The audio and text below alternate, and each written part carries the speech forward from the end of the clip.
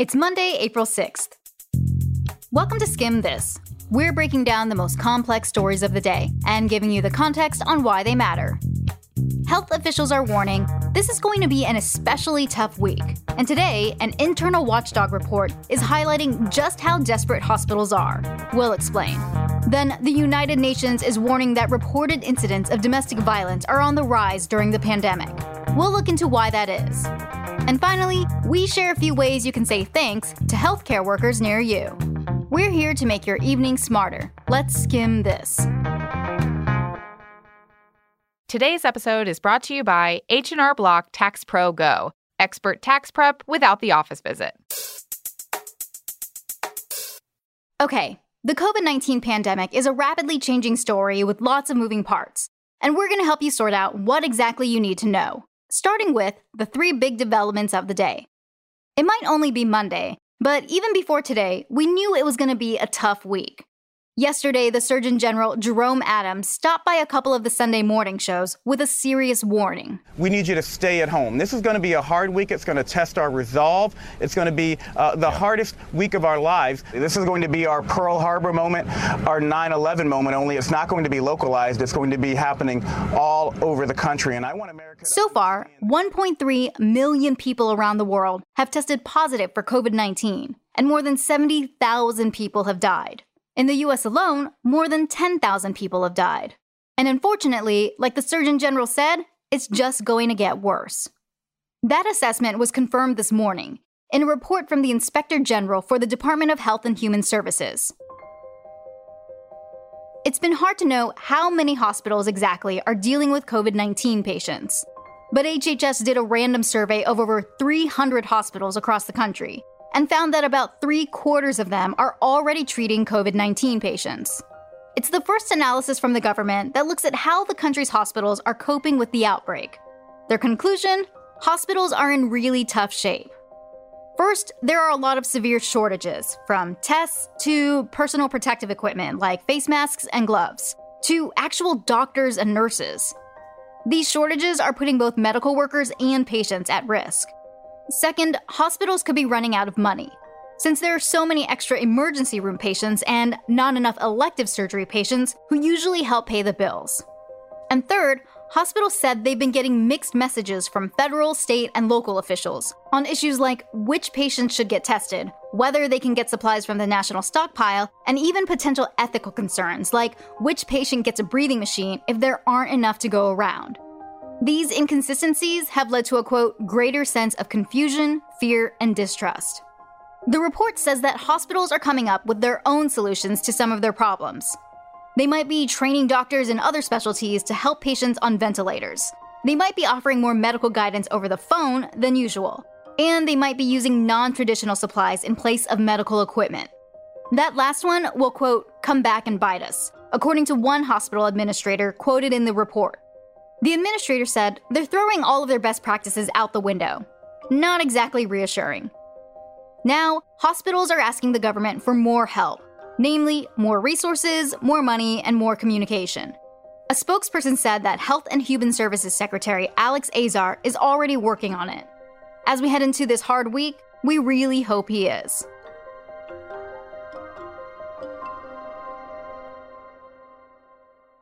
Our second headline today involves what happens after a COVID-19 outbreak hits its peak. President Trump tweeted this morning that there's light at the end of the tunnel. But let's be clear, the US isn't quite there yet. By one estimate, we're 10 days away from seeing the most COVID-19 deaths in a single day. And that assumes social distancing measures are strictly followed nationwide until the end of May. End social distancing too soon, and this outbreak could come right back. Even still, politicians and health experts are starting to figure out what needs to get done before lockdowns are loosened up. So, what's on the checklist? Well, one country trying to figure out what comes next is Italy. For a little while, Italy was the epicenter of this global outbreak. Almost 15,000 people have died there, and flags are flying at half-staff this week to memorialize the dead. And yet, there are now glimmers of hope. On Sunday, Italy reported its lowest death toll in 2 weeks, and hospitals are starting to see fewer intensive care patients. Even though Italy's not out of the woods yet, its health minister is talking about how to, quote, create the conditions to live with the virus. Italy is reportedly calling this phase 2 of the outbreak. It's about slowly returning to daily life without causing another big outbreak. The details are still TBD, but social distancing will definitely stay in place for a while. But Italy's health minister says he has a plan for what life will look like once lockdown restrictions ease up. That includes increasing use of PPE. In Italy and the US, there have been big shortages in PPE, and that will probably have to be fixed before people go back to work, where they could easily spread or contract this disease again. Another thing Italy wants to have is more testing and contact tracing. Since a lot of people who have COVID-19 don't have symptoms, tests are needed to clear people as healthy before they can go back to their normal lives. And experts warn the US isn't there yet.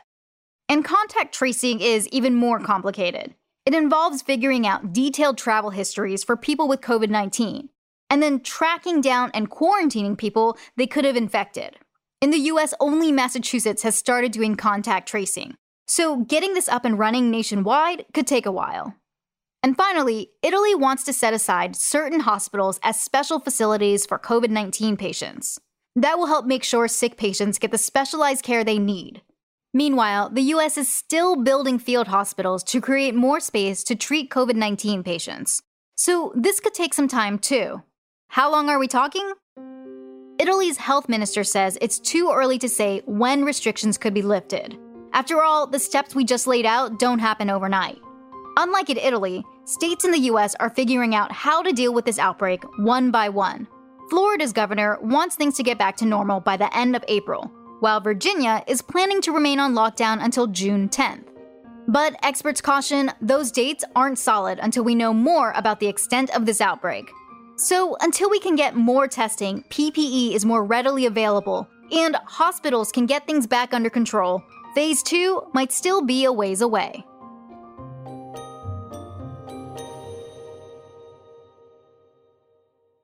Which brings us to our third big story of the day. At least half of the world is on lockdown. That means almost 4 billion of us are at home. And United Nations Chief Antonio Guterres says that could be a dangerous place for some people. Over the past weeks, as economic and social pressures and fear have grown, we have seen a horrifying global surge in domestic violence. That's Guterres in a video released late last night, calling for countries around the world to address rising rates of domestic violence. The UN says that since the pandemic began, calls for help have doubled in Lebanon and Malaysia. In China, it says that number has tripled. But this isn't just a problem abroad. As the COVID-19 pandemic continues, many domestic violence shelters are seeing a spike in cases. COVID-19 is prompting a surge in domestic violence in central Indiana. In places like Bellevue and Seattle, domestic violence is up. Law enforcement in cities across the country say domestic violence is rising. So what is it about stay-at-home orders that's causing this uptick?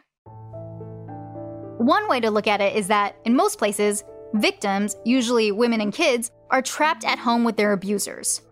That much time together would strain any relationship, but these aren't just any times. Advocates say financial stress is a major factor here. Studies show that abusers are more likely to hurt their partners after financial setbacks, like losing a job. Isolation is already a tactic that abusers are known to use.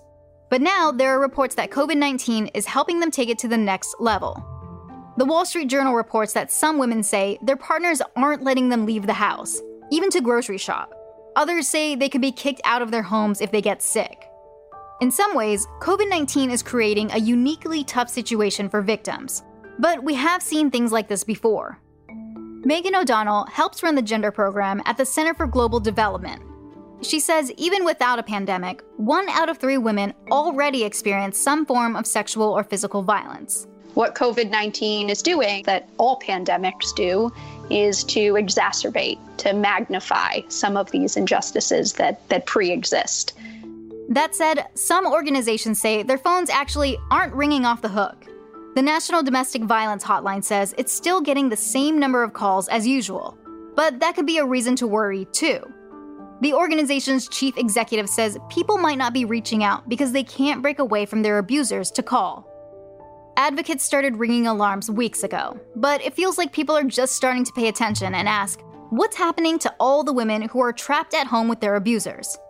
Early numbers show it might not be good. COVID is shedding light on something that is always a health crisis, something that is always a crisis.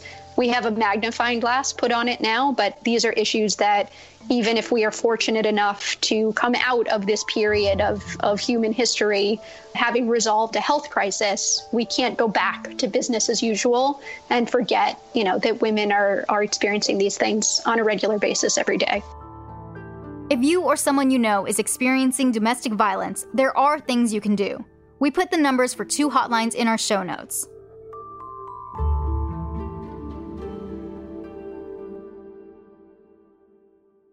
One more thing. Now, just to bring you some breaking news from the UK. This is from 10 Downing Street. There's some breaking news about Boris Johnson's condition. We learned this afternoon that British Prime Minister Boris Johnson was transferred to an intensive care unit as he battles COVID-19. A spokesperson said Johnson was first admitted to the hospital on Sunday after showing persistent symptoms, and that his condition later worsened. Johnson is the most high-profile world leader to have contracted COVID-19. And depending on how things go here, he may be the first to have to turn over governing duties to someone else. Johnson has asked his Foreign Secretary, Dominic Raab, who's kind of like Britain's Secretary of State, to take over for him, quote, where necessary. Though it's unclear whether Johnson is currently able to govern or not. Johnson is 55 years old and announced 10 days ago that he tested positive for COVID-19 after he began feeling symptoms. Like we said, there's a lot happening right now. To keep up to date on the latest news about COVID-19, head on over to theskim.com/COVID updates. Have you filed your taxes yet? H&R Block is here to help. H&R Block's Tax Pro Go is the easiest way to have an expert do your taxes for you. Upload your tax docs and H&R Block will match you with a tax pro who fits your needs. To learn more, go to hrblock.com/skim.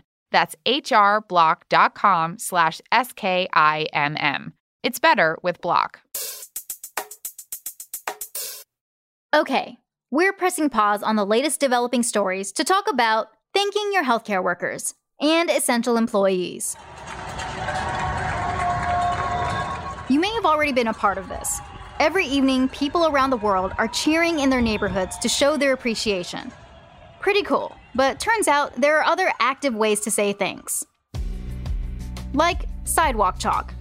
Near New Orleans, which has been hard hit by the outbreak, the Associated Press reported that anonymous messages written in chalk are being left on the sidewalks outside one of the local hospitals, with messages like, "You are extraordinary," or "If you're leaving, thank you. Rest well."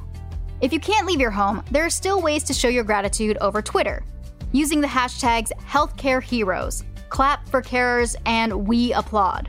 Because in tough times like these, it's nice to say thanks to the people who are making our lives a little easier.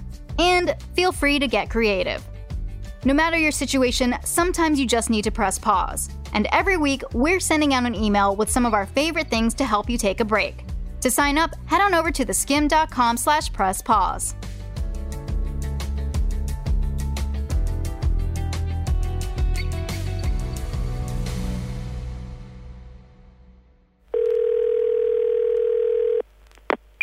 Hi, my name is McKenna, and I just want to do a shout out to my father. It's my birthday tomorrow, Dad, and I'm really sad I don't get to see you, but it's been 10 months since I donated and you received a kidney, so we're going to play it extra safe and stay home. So to all of you kidney or other organ receivers out there, just know it's still a gift back to us when you stay healthy and you stay safe, always, but especially in times like this. So stay safe, everyone, stay aware, and most importantly, stay hydrated. And that's all for Skim This. Remember, we want to hear your shout-outs. Maybe it's a message for a friend working on the front lines of the COVID-19 pandemic, or a loved one who you can't physically meet up with right now. Give us a call at 646-461-6370 and leave us a voicemail. For more updates throughout the day, follow us on Instagram @TheSkim.